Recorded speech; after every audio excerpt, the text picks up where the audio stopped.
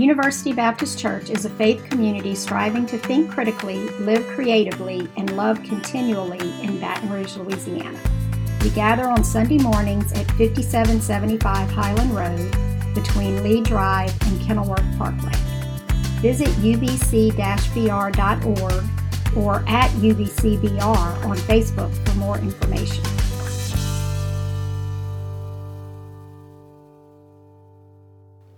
We'll take a look at the Gospel of Luke, chapter 1, verse 26. Now, last Wednesday, a couple of our families from UBC went to the Baton Rouge Zoo. They had what's called zoo lights, and there in the dark you can see all the wonderful Christmas lights, but it is a bit of out of sorts, if you will, because while you're wandering in the dark to see the Christmas lights, you do have to wonder in the back of your head, did the alligator get out of its habitat? Is the jaguar roaming around here? Now, the Baton Rouge Zoo lights are fantastic. However, I found this week there is another zoo that kind of puts our zoo to shame when it comes to zoo lights. This is the Living Desert Zoo and Gardens in California. They have a whopping over 1 million lights they put up, transforming this zoo that's in the desert into a winter wonderland. And they have life-size light animals and food and carousels and entertainment and a Christmas train. 'Tis the season to have your retina blaring with LED lights flashing all around you. But that's Christmas when you think about it. Christmas seems to be this big lights, big colors, big gifts. But what I want us to see from our scripture this morning is that Advent actually begins with insignificant and hidden figures. And for this, we look at Luke chapter 1, verse 26. In the 6th month of Elizabeth's pregnancy, God sent the angel Gabriel to Nazareth, a town in Galilee, to a virgin pledged to marry to a man named Joseph, a descendant of David. The virgin's name was Mary. The angel went to her and said, "Greetings, you who are highly favored. The Lord is with you." Mary was greatly troubled at his word and wondered what kind of greeting this might be. Now, the 6 months refers to Elizabeth, who is related to Mary. This is another miracle child we learn about in the scriptures. You see, Elizabeth and Zechariah were very old, yet they desired a child, and God heard their prayers. And not only did God hear their prayers, but God promises to give them a child who would help prepare the people for God's Messiah to come. This is prophesied in the book of Isaiah. So Elizabeth is about 6 months into her pregnancy. Again, Luke tells us that Gabriel, the angel, comes to bring a message. Now, he's sent to this town called Nazareth. If you were a first century Israelite reading or listening to this passage, you probably would have snickered or laughed out loud because Nazareth was a no-name hick town in the backcountry of Galilee. Nazareth was nothing. It was not mentioned in the entire Old Testament. It's not mentioned among the many places and people that are listed throughout the Hebrew Bible, not to mention that it's not even mentioned from the words of the Jewish historian Josephus. It's a no-name place. In fact, when Jesus comes onto the scene in the Gospels, somebody actually remarks, "Can anything good come from Nazareth?" So Nazareth was nothing. Luke is beginning in this hick village in the middle of nowhere. And of all the people and all the no-name villages, Mary was the one to be a hidden figure of this day. You see, the images we have of Mary throughout history are as if she was this 30-year-old woman with perfectly cut hair, no dirt under her nails, a golden crown above her head. But the truth be told is that Mary was a teenager from an unremarkable town. She was a virgin pledged to a poor carpenter named Joseph. Don't think glitz and glamour. Think peasant girl, peasant dress, pulling water from a well, out collecting firewood for her parents. Think of a girl who is illiterate, who had dirty feet because of sandals, walking around in the dirt of the day. Mary is not this polished figure that we see, but a poor girl working hard. And she's pledged to a man named Joseph. But we need to recognize is that Mary is not some 20-some-odd-year-old girl. She is 14 years old in this moment. Joseph is most likely around the age of 16. Think of Joseph as a early high school boy. He's trying to grow a mustache, but he's got that awkward peach fuzz that's growing on his lip that you just want to shave off. Think of a boy who has a squeaky voice because it's changing. He's trying to learn from his father. Joseph is a poor carpenter, again in this no-name town. This marriage was drawn up as a contract. It was an exchange of money for Mary's father to receive a reward for having a girl into this world. Very simple and bewildering question. How did Mary, of all people, draw the attention of God? How did this poor teenage girl from an insignificant town in the back country of Galilee, pledged to be married to a poor carpenter, find favor in the eyes of God? Mary is a hidden figure. And it seems so strange when you really think about it. She's not educated. She doesn't come from money. She doesn't have any world experience. Yet God chose her. And Mary stands before this angel and is being told that she has found favor in the eyes of God. I imagine her jaw just sitting wide open in wonder. I bet for many of us in this space, we can connect with Mary. We might not be from a foreign off land. We might not be from a no-name town from ancient history, but for many of us, we battle feelings of insignificance. Insignificance because of our experience, maybe our education, our perspective, our resources, our influence, our skills. The questions of who am I? What do I have to offer? What can I do? What can I be used for? These feelings of insignificance and inadequacy oftentimes are real difficult to overcome in our life, whether it's a sense of worthlessness because of our work or our relationships or our friendships or our health or our community or our fitness or our spirituality or just our general sense of worth. We've been told that we're not from the right family, have the right experiences, got the right degree, know the right people, have the right amount of money, have the right amount of stuff. The world might not be saying it to us directly, but the message is clear. You feel like a person of insignificance. And that's a horrible feeling to battle with. Where do I fit in to this grand scheme of things? That's a fascinating and that is a scary question to consider. And since we can often struggle with the answer, we end up finding ourselves in a quasi-existential crisis in which it grinds our life to a halt.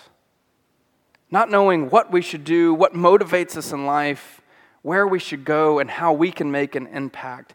So yes, many of us can relate to Mary. And it says this in verse 30. The angel said to her, "Do not be afraid, Mary, for you have found favor with God. And now you will conceive in your womb and bear a son. You will name him Jesus.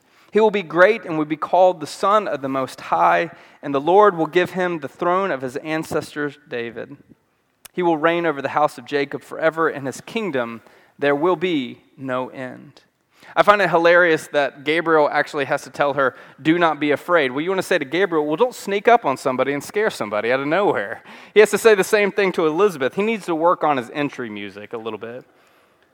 The angel proceeds to tell Mary not the typical news or the headlines of the day, what's the latest fashion in Jerusalem.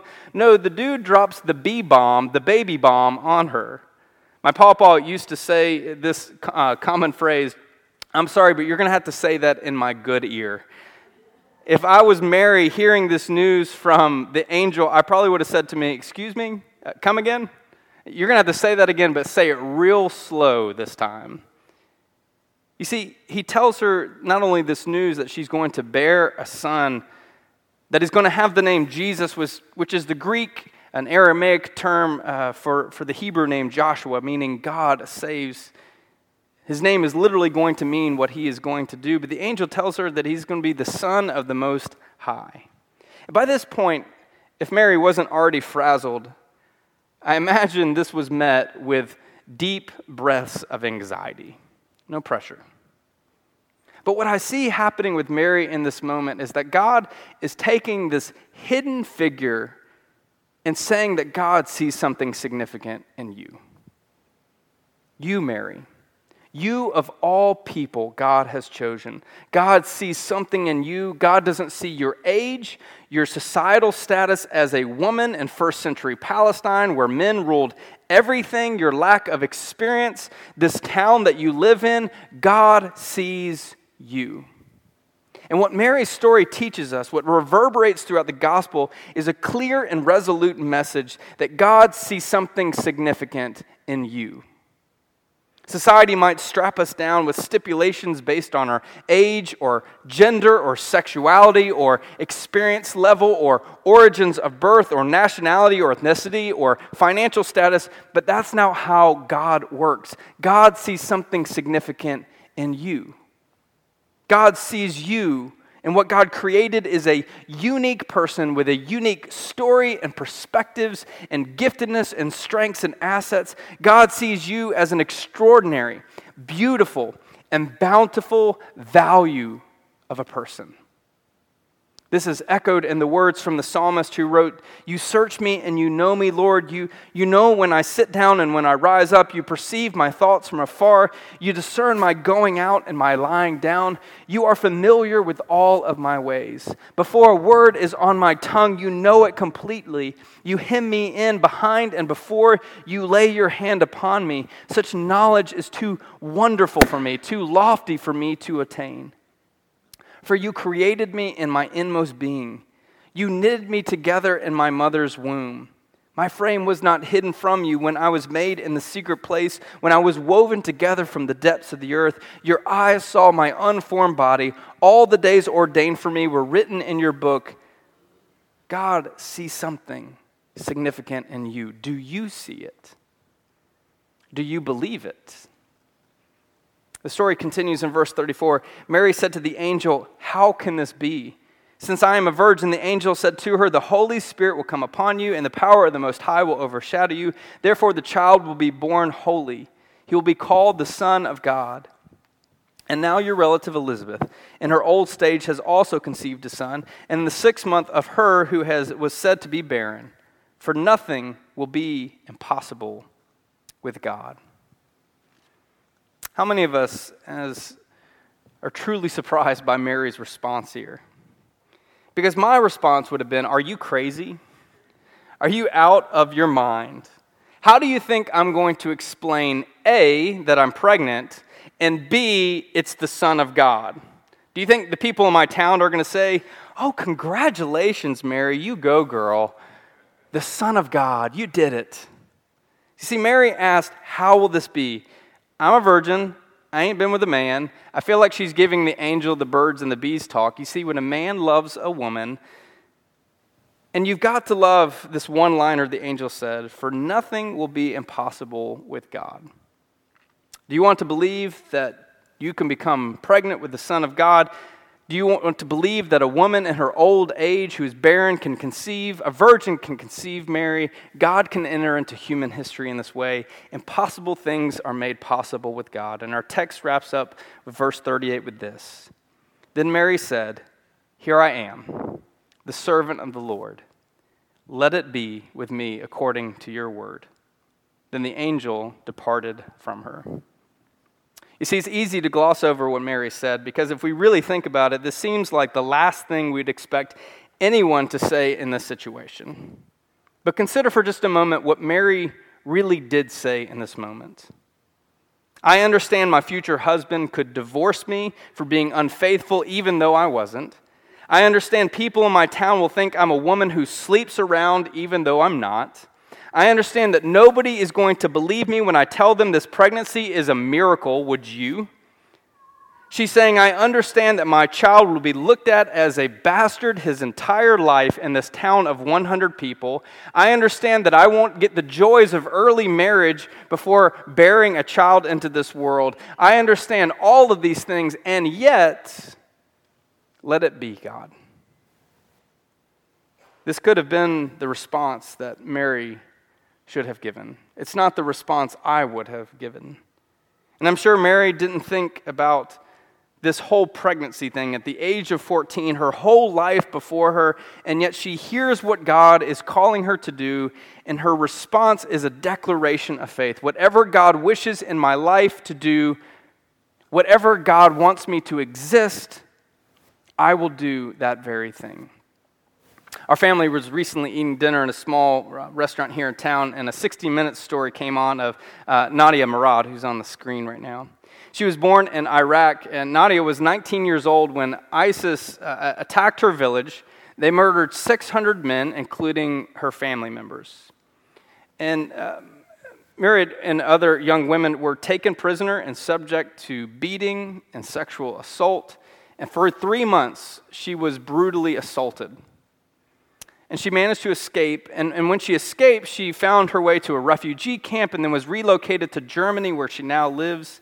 And most of us would be content with finding freedom and trying to step forward in some way through a horrible situation and trying to recover from this unimaginable horror. But Nadia chose to fight back. And on the 16th of December in 2015, she spoke to the United Nations Security Council about human trafficking and conflict. This is the first time that the council had ever been briefed on human trafficking in its history.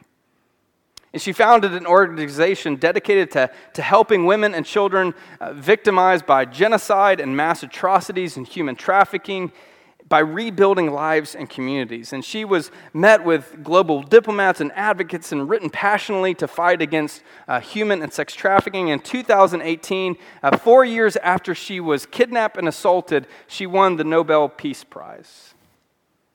All of this from a no-name girl in a no-name town with no rights and no authority. You see, God uses hidden figures to do good work in this world. But this isn't where the story ends. As our family sat back and watched her story, a fellow customer began to bemoan what was on TV. He started asking each table in the restaurant, "Are you watching this? Are you bothered by this?" I was so caught off guard by what he was doing that I didn't know how to respond. He then got up to the restaurant employee and demanded that the TV be turned off because he didn't want to listen to this quote-unquote crap while he was enjoying his meal. You see, while God sees and uses hidden figures for God's redemptive purpose in transforming the world, often hidden figures are squelched by others. Turning our eyes and ears off of the story of another individual is often the way that we squelch the insignificance of others. You see, oftentimes we lack the courage and lack the belief that God can use insignificant people to do significant work in the world. You see, Mary faced this as she had to go out into her village and begin to fight against the rumors that would amass against her. Here's this hidden figure being used for significant things in God's world. There are people in your life that will intentionally and sometimes without meaning to try to hide within you what God has uncovered. There will be people who will tell you directly and in not so certain terms that you are not old enough, experienced enough, strong enough to do something.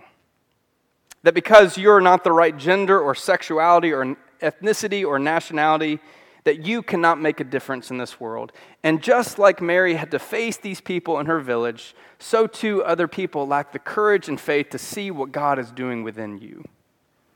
And sometimes it comes from ourselves. Sometimes we lack the courage and belief to know that God can do something through us. Sometimes we lack the courage and strength. Sometimes it comes from others. And yet what we see through Mary is the ability to rise above the noise of her hometown to do what God is calling her to do. Through the story of Mary, we see that God is inviting us to see that God wants to empower hidden figures for God's redemptive work through Jesus. Like most girls living in this day and age, Mary was expecting to go into marriage, to produce some children, to run a household, to faithfully practice her religious customs. But the reality of what God had in store for her life went beyond her expectations and comprehension. And our story began in a no-name place that would not hit a search on ancient Google Maps. No one important had ever come from Nazareth. And within the confines of this insignificant place, there was a poor and uneducated teenage girl. And the greatest accomplishment of her life to this point was being born female so that her father could make money off her marriage. But in this insignificant Nazareth and Mary, God had big dreams. I wonder if you might begin to see that God desires to do something through you. Mary joins the long legacy of biblical figures that were plucked out of obscurity for significant things. Remember the stories of Ruth and Joshua and Deborah and David and Mary Magdalene and Lydia and Esther and Jonah and Gideon. Maybe life has not always dealt you the best cards. You struggled in school, you lacked physical desirability, other people have pushed you to the side and neglected your needs. You never got that job you thought you should have had. You're holding your marriage together with thin threads. College was an option. Children were out of the question. There are so many things that cause feelings of inadequacy and irrelevance in our life. What I think God wants you to hear this morning is that you are significant. And you matter to God and you matter to this faith community. And God wants to do something significant through your life, but it requires that we trust that God knows what God is doing. God is inviting us to see that through hidden figures, God's redemptive work in this world can be accomplished. This last Sunday was an anniversary of a significant day in history. You see, at an insignificant bus stop on a random day in the white-hot heat of America's most racist state, a hidden figure stepped onto a bus. She had been told for the last 42 years of her life that she really had no place in this kind of bus, and she certainly had no place here at the front. And yet on this day, she sat down where she wanted to and where what made the most sense. Except the bus driver sternly directed her to move to the back, and she didn't budge.